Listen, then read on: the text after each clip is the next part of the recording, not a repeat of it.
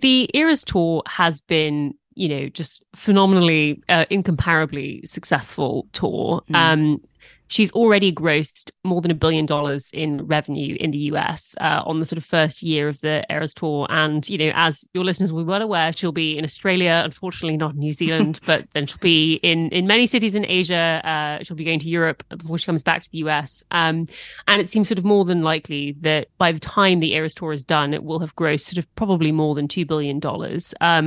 And it's already the most financially successful tour of all time, and it certainly will be by the time all is done. In terms of the economic impact of that, obviously it's an enormous and sort of vast amount of money for sort of one musician's tour to make, sort of between one and $2 billion. When you compare that with the size of the sort of economies of the countries that she's going to, obviously it's sort of still probably a drop in the bucket. I know there's been a lot of stuff saying that she's sort of, carrying the weight of the American economy on her shoulders. I think that even as an ardent fan, I think that probably slightly overdoes it. But yeah, it's been hugely economically successful for her, and certainly a very, very big tour in the grand scheme of things. Can we break it down a bit? Because when fans are going to see her shows, it's not just the ticket price. There's also the merchandise, the accommodation, the food, all those sort of extras, aren't there? Yes, exactly. So I think sort of most of the economists who've looked at this think that, every person who buys an Eras Tour ticket probably spends sort of on average about $1,000 on their ticket, which obviously is enormous, at least in the US. But they're probably spending sort of 3 to 4 times their ticket price on sort of the whole trip. So on hotels, flights, food, merchandise, as you say. And, it is interesting the impact that can have on local economies. She was sort of mentioned in one of the Philadelphia Federal Reserve's Beige Book, which sounds very dull, but it's basically a book of like anecdotes that they compile about the local economy. They sort of mentioned that her tour had a huge impact on sort of local hotel and hospitality industries. The sort of weekend that the Eras tour was in town there. You've seen all kinds of every town that the Eras tour has gone to has had this sort of big swell of hospitality and restaurant activity.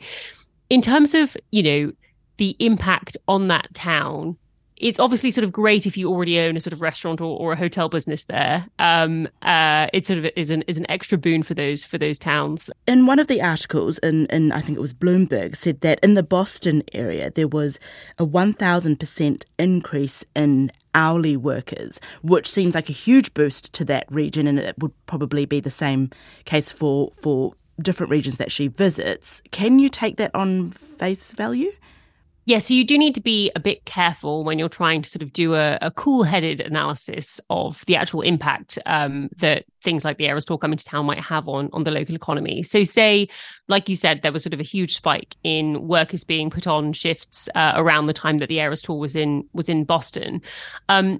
Maybe the sort of ultimately what happened is that a lot of Bostonians sort of spent all of the money that they that they sort of had that weekend. They sort of used up their savings, and then maybe in the weeks that followed, they sort of didn't go out to restaurants as much, or they didn't spend as much doing activities because they'd sort of spent a lot of their money, going to see the show. So you can't just at face value say, okay, all this additional money was spent on people going to the Eras tour, and therefore that is the total impact it's had on the economy.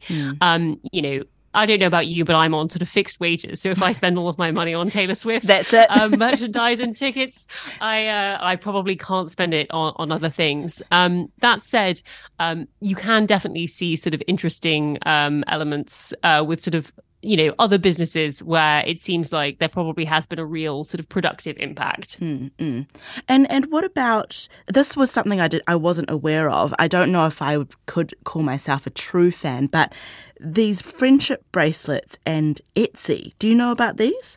Yeah, so actually this is exactly what I was sort of alluding to at the end of the last question. It turns out tons of people are buying friendship bracelets on Etsy to sort of take and give out at concerts. And this actually, the sort of origin of this tradition is one of the lines in a song from Midnight's called You're on Your Own, Kid. And she says, make the friendship bracelets and do something else.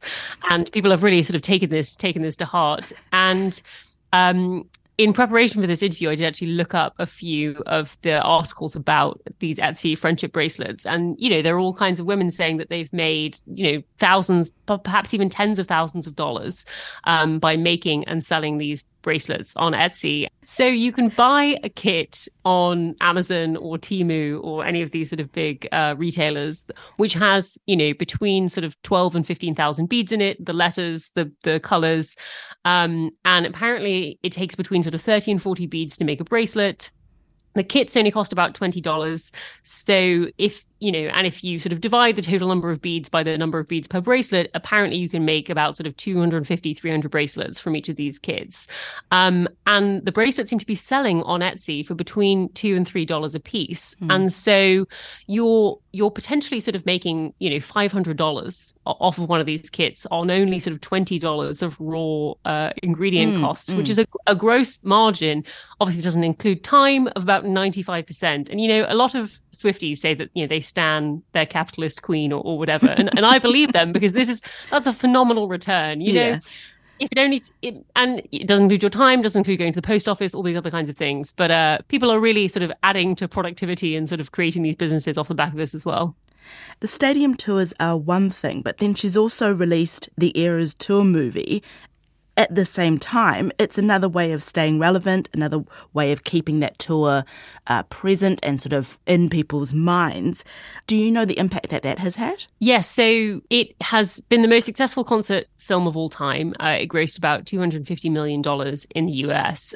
You can see its impact on sort of her business in other ways as well. So a song that sort of features heavily in the trailer for the film, and she released in 2019, called Cruel Summer, which I'm sure sort of many people are familiar with.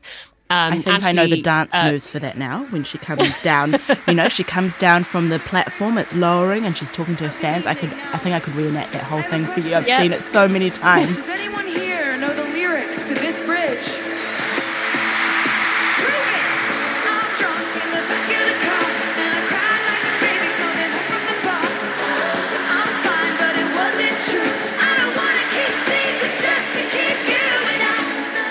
It's the bridge. Yeah. It's a real sort of highlight of the show. But that song, when she released it, actually wasn't that popular. And then it's become, it's sort of trending on Spotify, and everyone was listening to it. And it's become the real sort of star of the Eras tour. And it actually sort of made its sort of charted for the first time as #1 in the US, on the US Billboard chart, the week that the movie came out. And that was 4 years after it had been released. So, in many ways, it has sort of an impact on her business. In terms of the sort of the interesting thing I think about the movie from an economic perspective also is the way she chose to do it. So often with these concert films, they sort of go through the big Hollywood studios. It takes months and months to release them. Maybe it would come out a year after she was done with her US leg, done filming it. Taylor Swift, she is a genius marketer, through and through. You've seen this at all stages of her career. And I think she realized that, like, the right time to release the movie was as quickly as possible in this sort of break between the US leg and the international legs.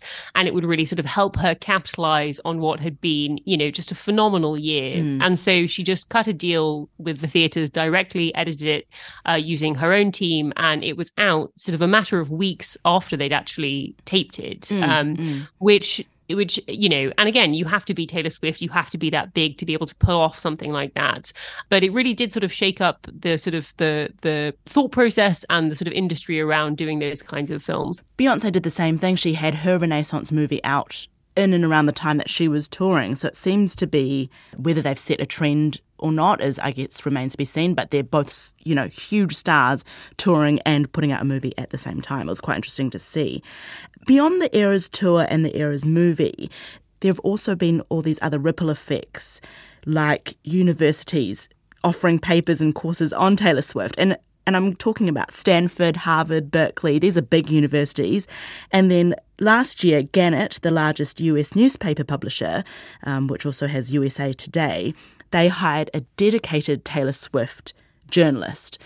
I guess I'm wondering how these filter back in, or whether they do filter back into her business and her economic impact. Yeah, I do think it's interesting, in the context of what we were saying about the movie and the tour sort of being, it does feel like it's been all consuming. You can't open your phone or a newspaper or a magazine or anything without seeing Taylor Swift. And I do think it's a sort of, in some part a function of the way that sort of social media works, in that you sort of can have this sort of wall to wall coverage 24 hours a day. And I do think that, Gannett were sort of tapping into that. People do have an insatiable need, and it seems to keep being fed by the fact that you really can't escape reading about her.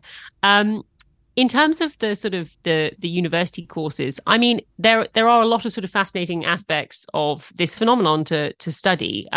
They seem to fall into sort of two general buckets. So one is the sort of creative music courses, so people studying her songwriting, her sort of creativity, that side of things, which is fascinating in its own right. And then you also have a lot of business schools doing case studies on her.